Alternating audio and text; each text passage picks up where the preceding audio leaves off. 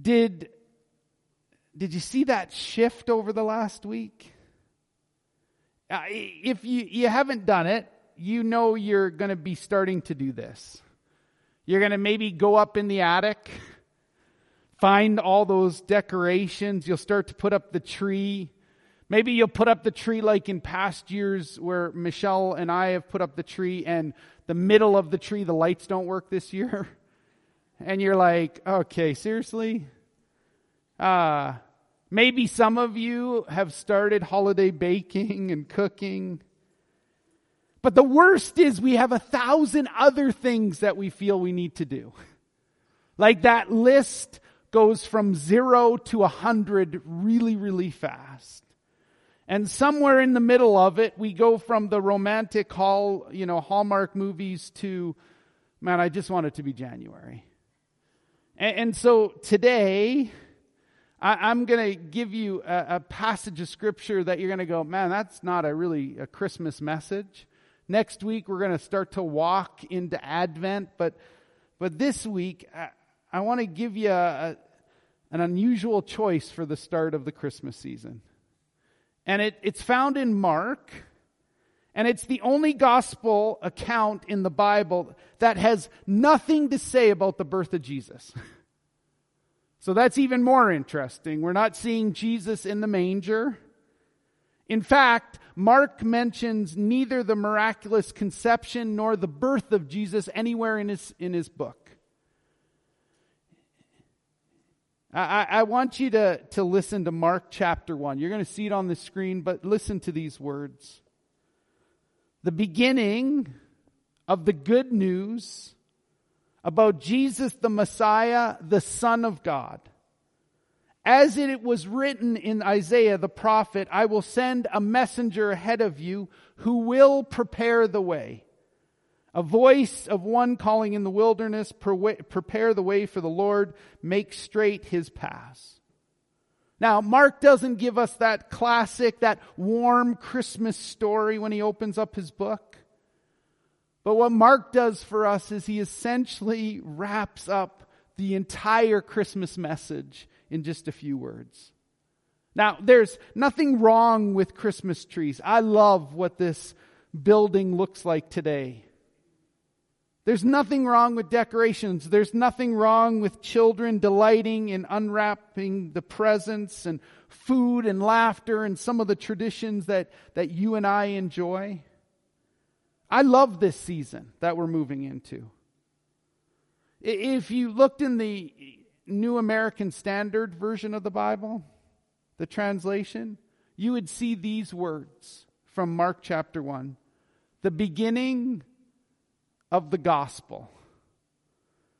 I love that the NIV actually translated gospel as good news, the beginning of the good news.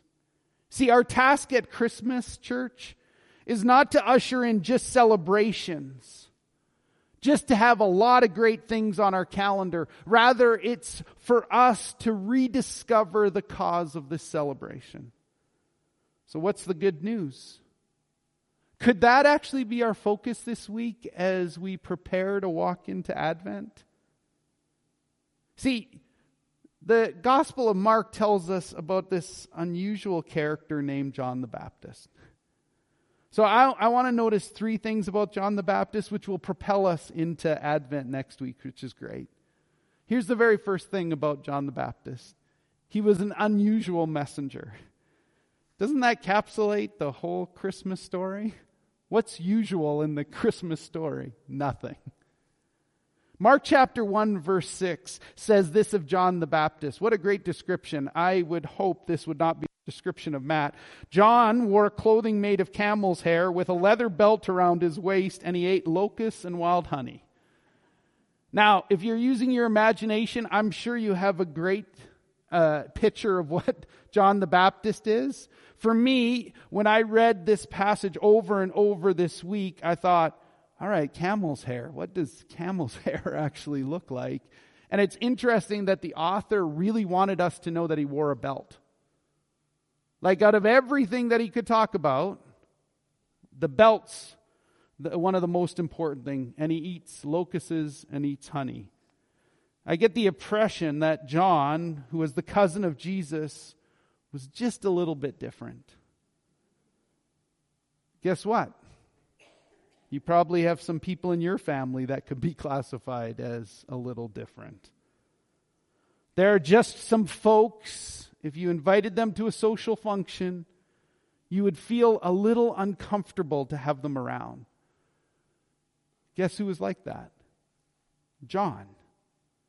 John wore these clothes made of camel hair, wore a leather belt around his waist, ate locusts and wild honey. He was this man of the desert. He ate the food of the desert. He wore clothing of the desert. Why would God the Father choose to have a guy who's a little bit different be the spokesperson for the coming of Jesus? Well, the second thing is John actually had an unexpected message.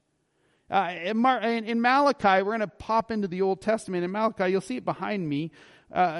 We see that in Malachi and in Isaiah, John fulfills a couple prophecies. So Malachi 3:1, here's what it says. I will send a messenger, my messenger, who will prepare the way before me. Then suddenly the Lord you are seeking will come to his temple, the messenger of the covenant, the promise, the restoration, whom you desire will come.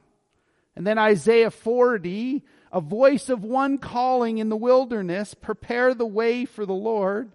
Make straight in the desert a highway for our God. Every valley shall be raised up, every mountain, every hill made low. The rough ground shall become level, the rugged places a plain, a flat ground, and the glory of the Lord will be revealed, and everyone, all people, will see it together.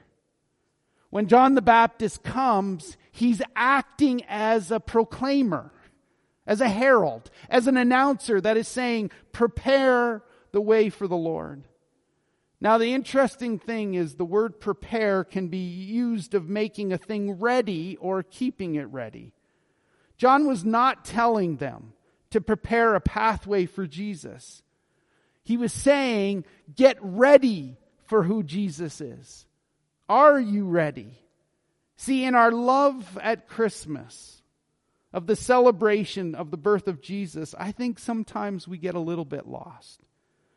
We love to prepare for Christ because it's like our own personal little baby waiting to be born. There's lots of work, there's lots of excitement before and when a baby comes. Maybe for me, I get so wrapped up in the manger scene that sometimes I forget that Jesus isn't a baby anymore. We think that somehow he's satisfied to see us make our annual appearance at Christmas and sing a few Christmas songs. See, John the Baptist was saying, get ready. You need to be ready because someone more powerful than I is coming. John the Baptist is trying to prepare the world to get ready for Christ. See, the world of John the Baptist's day was made up of religious and non-religious people. None of them were ready for the Lord. The non-religious of the day, like our own, liked their sin and didn't want Christ in their lives. The religious of that day and even of now think that we don't necessarily need Christ.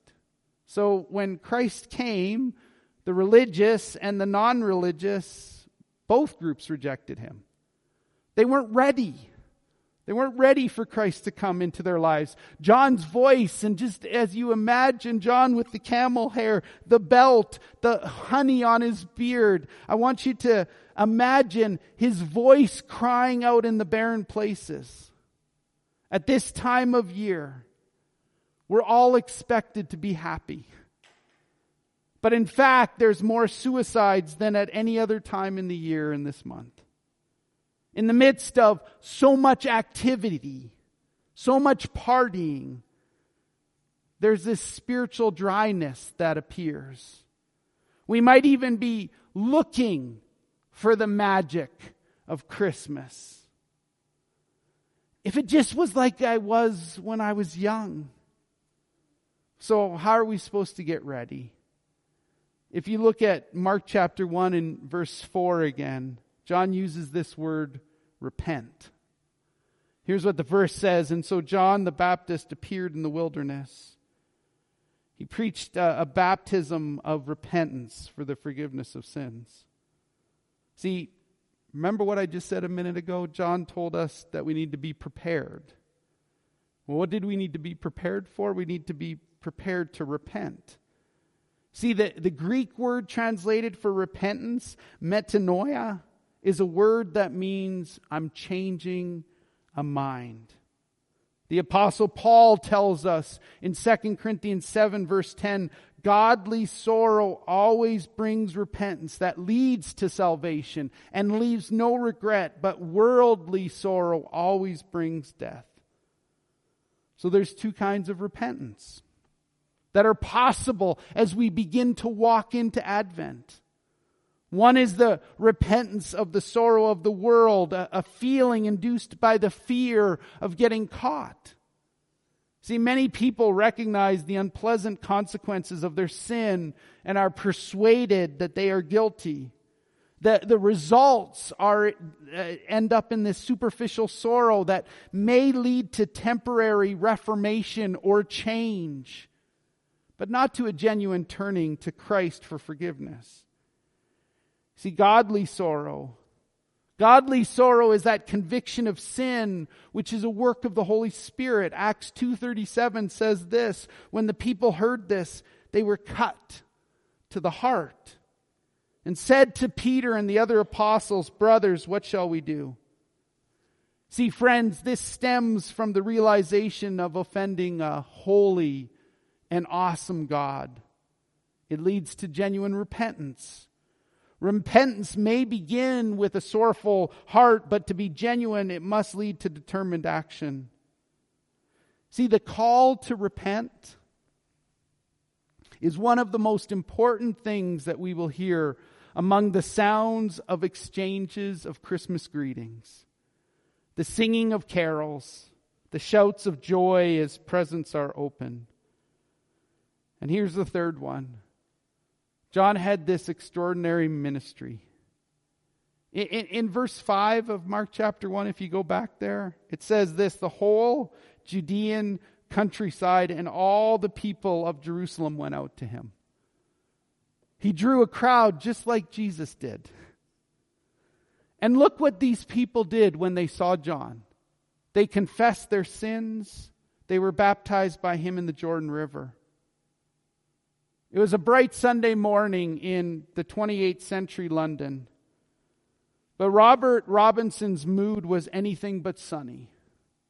All along the street there were people hurrying to church, but in the midst of the crowd stood Robinson all alone.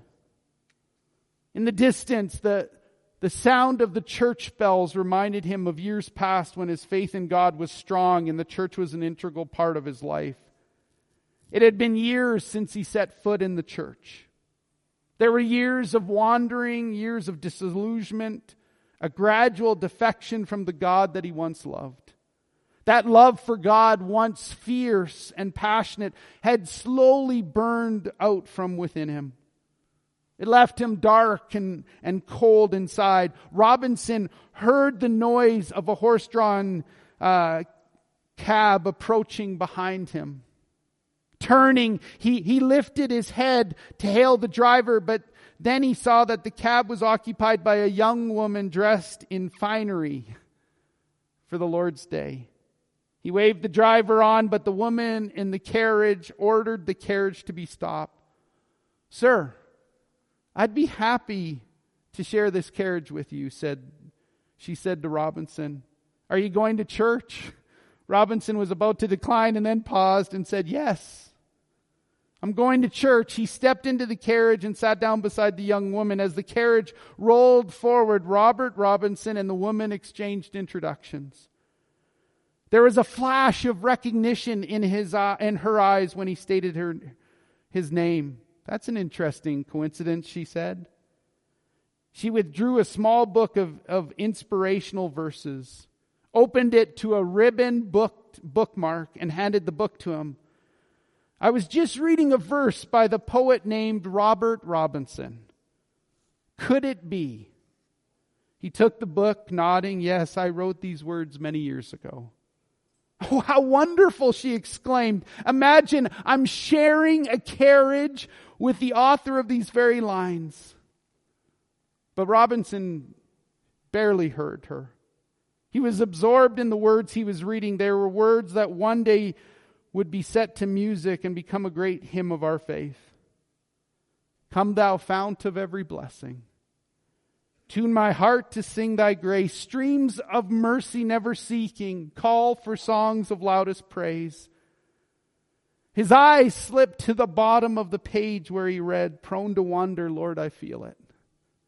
Prone to leave the God I love. Here's my heart, O take and seal it. Seal it for thy courts above."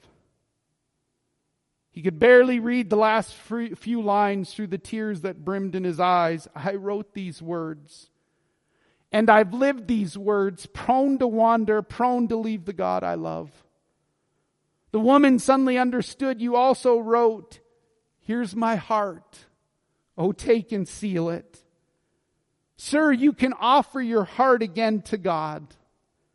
It's not too late. It wasn't too late for Robert Robinson. In that moment, he turned his heart back to God and walked with him the rest of his days. So friends, as we walk into Christmas, you've heard it said, if our greatest need had been information, God would have sent us an educator. If our greatest need had been technology, God would have sent us a scientist. If our greatest need had been money, God would have sent us an economist. If our greatest need had been pleasure, God would have sent us an entertainer.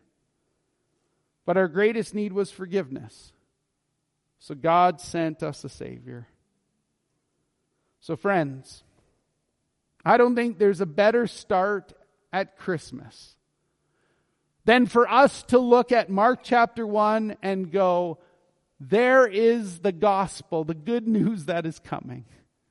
And as we walk into December, may we celebrate Christ's birth, but more importantly, that Christ is a God who saves. Let me pray. God, thank you for a simple reminder this morning of your truth. God, if I said anything that wasn't of you, take it from my friends' minds. If you used me in a small way, encourage my friends. Make it about the Holy Spirit that prompts, guides, and leads. We love and adore you. We ask all this in your name. Amen.